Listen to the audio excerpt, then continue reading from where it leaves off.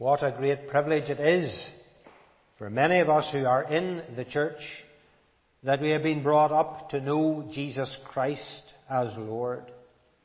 What a blessing to have had godly parents who prayed for us, who instructed and introduced us to Jesus Christ and helped us in those early days to follow His way. There may, of course, be some here who did not have that privilege. Someone may look back on their previous life, on their upbringing, and think, I wasn't told these things. They may have some regret that early in their lives they weren't introduced to the Jesus Christ as the only Saviour. Having said that, those people now fully appreciate the great privilege of being called out of sin and darkness into the light of the gospel. And perhaps people that have been brought out outside the church have an even greater appreciation, a greater rejoicing in knowing Jesus as personal Saviour, because they know that they would have been lost completely.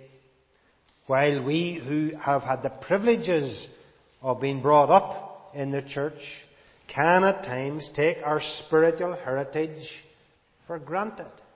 We almost think, although we may not say it, but there's almost the thought in our hearts that it's our birthright, that we automatically then become Christians and will follow Jesus.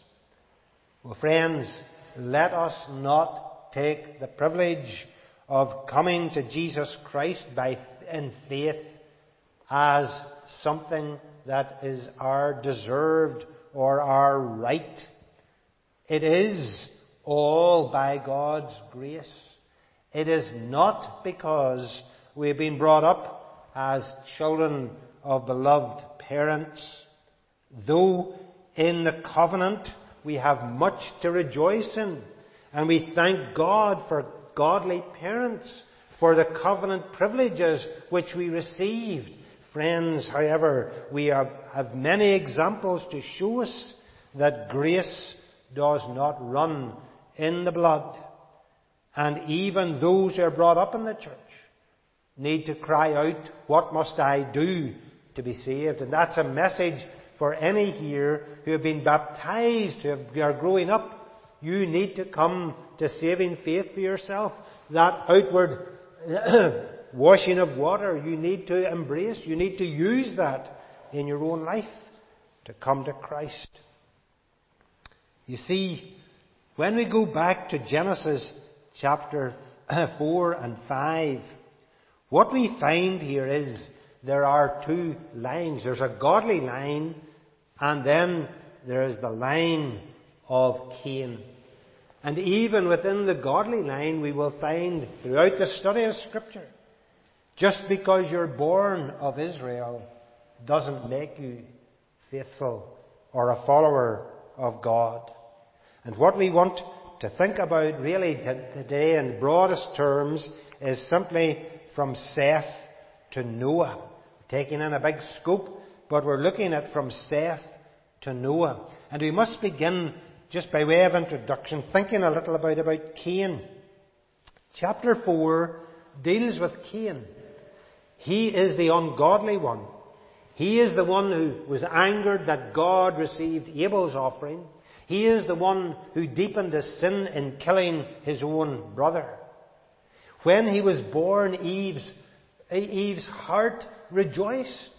Cain, she had received a man from the Lord. In him was tied up her hope of the promise of God of chapter 3:15 being worked out. But very soon that hope came to nothing. Cain showed his ungodly side. And then chapter 4 outlines the line of Cain through his son Lamech, who became even more sinful. He became adulterous in marriage, marrying two women. He confessed he had killed a man, and he is arrogant even about that. Cain speaks to us of unrighteousness and of impurity and a separation from God. Then the Scripture brings us to Seth, chapter 4, in the verse we read from verse 25. In fact, we might have wanted to end chapter 4 at verse 24 and begin a new chapter with Seth. But here is Seth, light in the midst of darkness, given of God. And then we have chapter 5, which outlines the righteous line, Seth, through his offspring, down to Noah. Although chapter 5, as you note, begins back with Adam. We'll come to that later. So as we look at chapter of Seth to Noah, first of all, I want you to note hope renewed. That's what Seth brings. Hope renewed for Adam and Eve. In the midst of God is cursing the serpent and indeed pronouncing the difficulties for the man and woman who had spiritually died because of the fall, the hope is given of chapter 3:15. There will be your seed, Eve, who will crush the head of the serpent. Both Adam and Eve had embraced that hope. It had been bound up first of all in Cain and perhaps even in Abel. But the two boys grew up and Cain kills his brother. And Adam and Eve might have looked at Abel and said, here's the righteous one. He's just different to Cain. As parents, we all know how we can look at our children. We just know there's something different. Cain demonstrated a lack of faith. Abel demonstrated faith. But suddenly their hope is dashed. Cain kills Abel. He shows his utter unrighteousness. And he takes away the hope that might have been bound up in faithful Abel. But now we read, Adam lay with his wife again, and she gave birth to a son and named him Seth, saying, God has granted me another child in place of Abel, since Cain killed him. And now in Seth, their hope is renewed. Seth actually means granted. God has granted them another. What a wonderful blessing for Adam and Eve. Their hope in God's Word is renewed and revived because they have been given another son in Seth. The seed, would it be through him or his line that the serpent would be crushed, that the Messiah would come? Well, yes, it would. And chapter 5 goes on to outline the steps taken to get to Noah. And then we have another story. How many times in life have you and I not needed hope renewed? Perhaps something you'd longed for, something you looked forward to, and hope is dashed so easily. And we like to have it renewed. Think of the disciples, the apostles in the days of Jesus Christ. Here he was, their hope walking in their midst. Jesus Christ, the great teacher, the miracle worker. And yet their hopes are dashed when they saw their loved one on the cross of Calvary. All that they had bound up with him as men was suddenly gone. He had died. And all their hopes that maybe this was the true Messiah seemed to be shattered. But what hope was renewed whenever Jesus rose from the dead? The hearts of those two on the Emmaus road, as they walked away from Jerusalem discouraged and despondent, burned with fire as Jesus appeared, the risen Lord, and explained to them the Scriptures. And when he opened their eyes and they saw him, a risen Saviour, their hope absolutely soared. They took no time. They returned to Jerusalem and they shared in that hope. And so Seth speaks to you and me of hope renewed and of the Messiah to come. And he points us to Messiah. It is through this righteous line that the Messiah will come. And it is in him your hope must rest. We can have all kinds of hopes in the world. Some of our hopes are maybe rather feeble, maybe in very small things. But they can all be let down. We can all be frustrated. But here's a hope that will never be frustrated. Those whose hope is in the Lord, who know that Jesus Christ is Saviour and Messiah. That no matter what happens in your life, whatever difficulties come, whatever pain and trial you go through, Jesus Christ is the Saviour and Lord. And if you have entrusted all to Him, you can be assured that in the day when you're called from this world, He will be there for you. And you will simply go on to be with Him. Is that your hope? That hope maybe doesn't need to be renewed from the side of God, but it often needs renewed in our hearts. We need to be pointed again to the reality and to be reminded of the great certainty of Jesus Christ as Saviour. Secondly, we want to think about the witness that is begun. Adam and Eve had faith. It seems up until the coming of Seth, and then through Seth, his offspring Enosh, that there wasn't very outward communion with God. Men seemed to be silent. God had spoken to Adam and Eve, and Adam had replied, but their communion we're not told much about. And perhaps it had gone into abeyance a bit because of the growth of Cain and his family. But what are we told following the birth of Enosh? We're told that men began to call on the name of the Lord. And this is very closely associated with the righteous line of Seth. And the words here suggest not just prayer, but they suggest worship. In fact, it suggests even a testimony to God and a witness to God, a proclamation of the Lord. Men began to cry on the name of the Lord. You see, this is how it works. When you pray, you're actually saying, I believe in God. And I believe that my prayer will be heard because Jesus Christ is my Saviour. That's what prayer really is. So immediately you are witnessing to God. And these people now began to call upon God.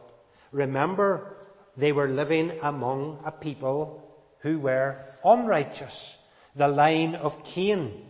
Cain was a wanderer, but he didn't wander very far. His family was growing as Seth's family grew, and as others were born to Adam and Eve, as we read.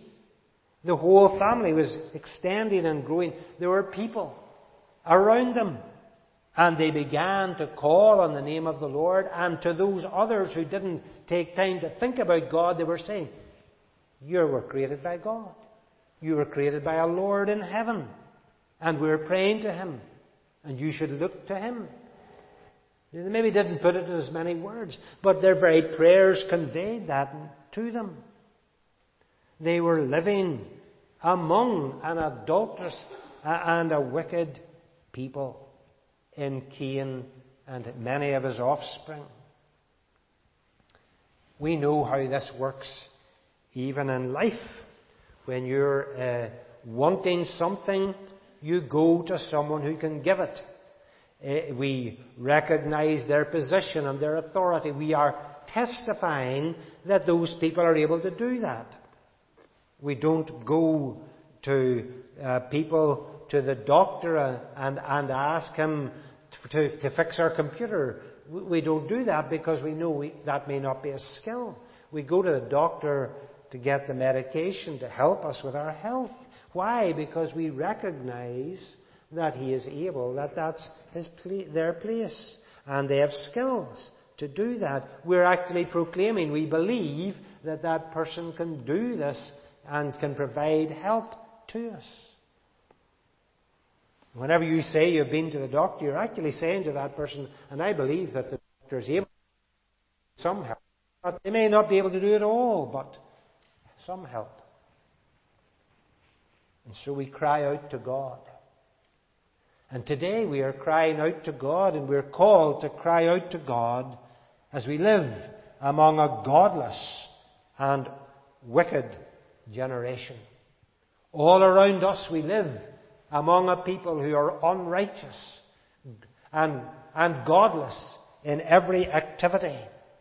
Just as Seth's descendants, many of them learning from Adam and Eve and from Seth as their parents the ways of God, cried out to God in the midst of brothers and sisters, cousins, second cousins, Ian's family, and all the rest of them. They cried out to God and were saying, there's a God.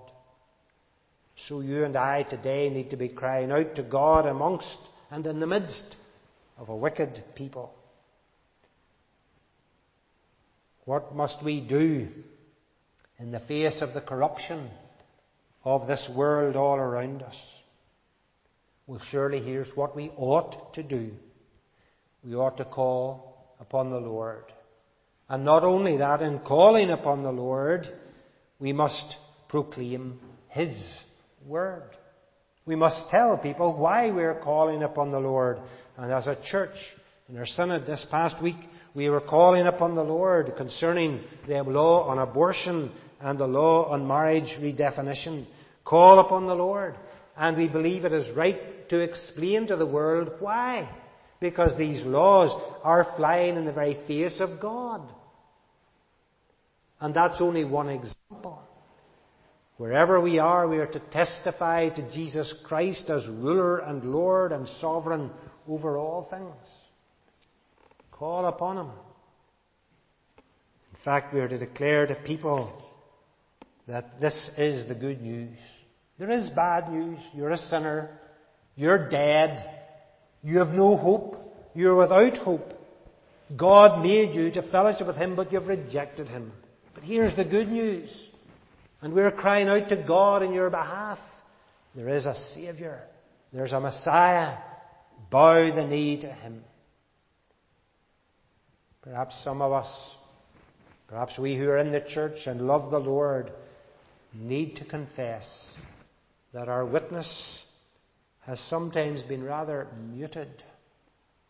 We've been slow to speak, so conscious of upsetting people, or perhaps people taking things the wrong way. Friends, forget about what they think.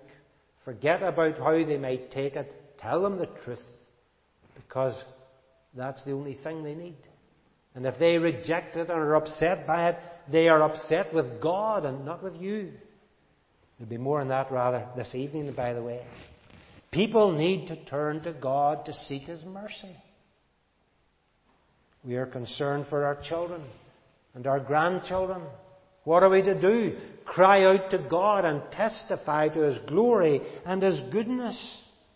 We are concerned about the laws of our land. What are we to do? We are to petition our MPs. We're to speak clearly to them. But we're also to cry out to God, and we're to declare that why we speak to them is because they will be answerable to God, and the laws they propose are an abomination.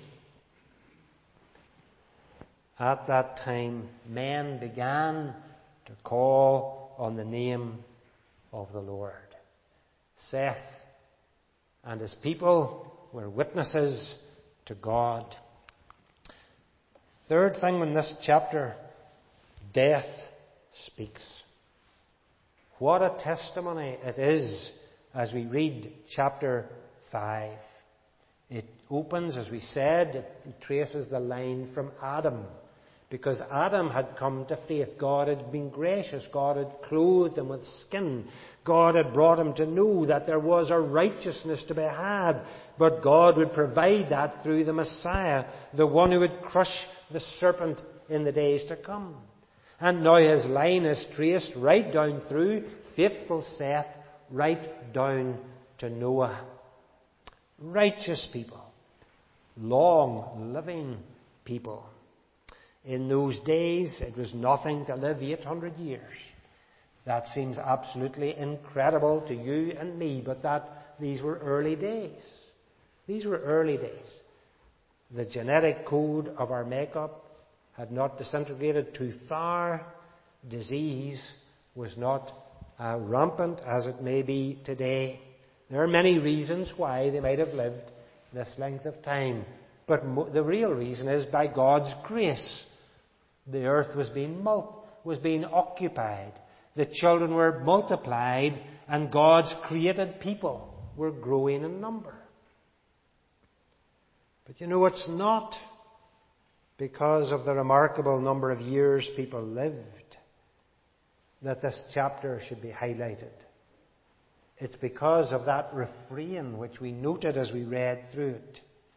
The refrain that strikes us after each person is mentioned, except for Enoch and Noah. And he died. And he died. And he died. Again and again and again. Adam lived 930 years. And then he died. Even Methuselah, and all our children, we all learn that at Sabbath school, the oldest man. And then he died. You see, what has been proclaimed in this death as it speaks is that men cannot live forever. Death comes because sin is present, and he died. And very shortly, the span of their life will be suddenly shortened. Death becomes even more a recurring difficulty. And he died. And he died should drive these people to seek the Lord, to listen to the witness, to call upon the God of heaven and earth. The reason they die is because of disobedience. Death, remember, is the consequence of sin. Adam and Eve ate the forbidden fruit and died, just as God told them they would. And death reminds us of that. And it speaks to us of our need of a Saviour for spiritual life. Today, death can be very neatly packaged. We who know about death know the problem it is. But for the world, it's amazing how they can grieve for a day or two and then on they go as if nothing had happened, nothing has changed. The mourner can be cocooned. The professional undertaker comes in and does his job, and it's all so nice. But it's death, and it speaks to us of sin and of our need of Jesus as Saviour. And the world needs to waken up. They're dying. And every funeral, every time we see a coffin or a hearse in the street, we should be saying, there's death. I need the Saviour. Because death will come to all. What a challenge it is to think about that. Have you looked at Jesus Christ? You're dying. I'm dying. And only in Jesus is there hope for life. And he died. And death still speaks. Sadly, people aren't listening until they die themselves, and then suddenly it'll be too late. You can't listen when you're dead. That's why we must preach the word to the living in the here and now. But not all died. Absolutely astonishing, amazing, incredible. There was a man who walked with God. And here's where we're going to finish with Enoch. And of course Noah. But Noah died eventually. But Noah, also a righteous man. And God takes the story further with Noah. In Noah, the righteous line continues. And all the people of the earth swept away in the flood. Noah, the hope of eternity.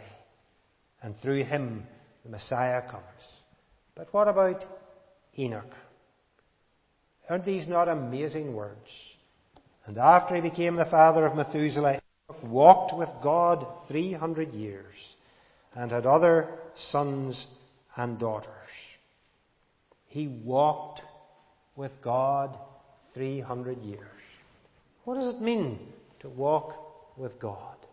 Well, it means that he was in close communion and fellowship with God. Every day he got up, he thought about his God, worshipped his God. He talked to his God. He listened to his God. He brought his life under the kingship and authority of God. He walked with God. And so close and intimate and was that walk, so knowledgeable between God and this man, that we read that by faith he walked with God, and then he was not, for God took him away. One day he was walking with his God on earth, and the next moment he was walking with God in heaven, not having suffered the stigma of death, of dying. Beautiful. But friends, most people die. And yet if we're walking with God as we should, if you're walking with God, it can be the same for us. In our souls we are bound up with Him, serving Him, honouring Him. And one day it may happen that you're walking with God, reading His Word, communing with Him on earth. And in the next moment you'll be communing with Him in glory. Yes, you will have to go through the barrier, the pain, the physical suffering of death. But in the soul, and the soul is the thing that's all important, you will walk with God onwards to glory. Are you prepared for that? We fear dying. As Christians we fear that death is the enemy. It's an experience we shouldn't be having because it's the result of sin. And we don't like the thought of our physical frames declining, and they do decline, and as you get older, the more you realize that. But if we're walking in the soul with God, we will walk on with Him forever and ever. It will simply be a transition from the earth to glory. And while all around us may say He's dead, the body's there, but there's no life in it, the soul lives on forever. Enoch walked with God and by faith was taken. And friends, that's where you all need to be. Without Christ, you're without hope. If you're not walking with God today, you will never certainly walk with Him in eternity. If you have not embraced the Saviour today, don't expect Him to welcome you into glory. If you've rejected Him here, He will reject you, and you'll be cast out into outer darkness. What a lesson from Enoch and his walk with God. Noah also walked with God, but then that's another story, and one we'll come to in the days to come. May we learn then from this passage, hope renewed in Seth, a righteous line is born. And in that line witness began. People called upon the Lord and called out to God, and in doing so told others there is a God to call to. Death speaks, for every man died except Enoch. Death still speaks to us of our need. And then there's the man who walked with God, showing us how we are to live by faith. And by faith we will know God.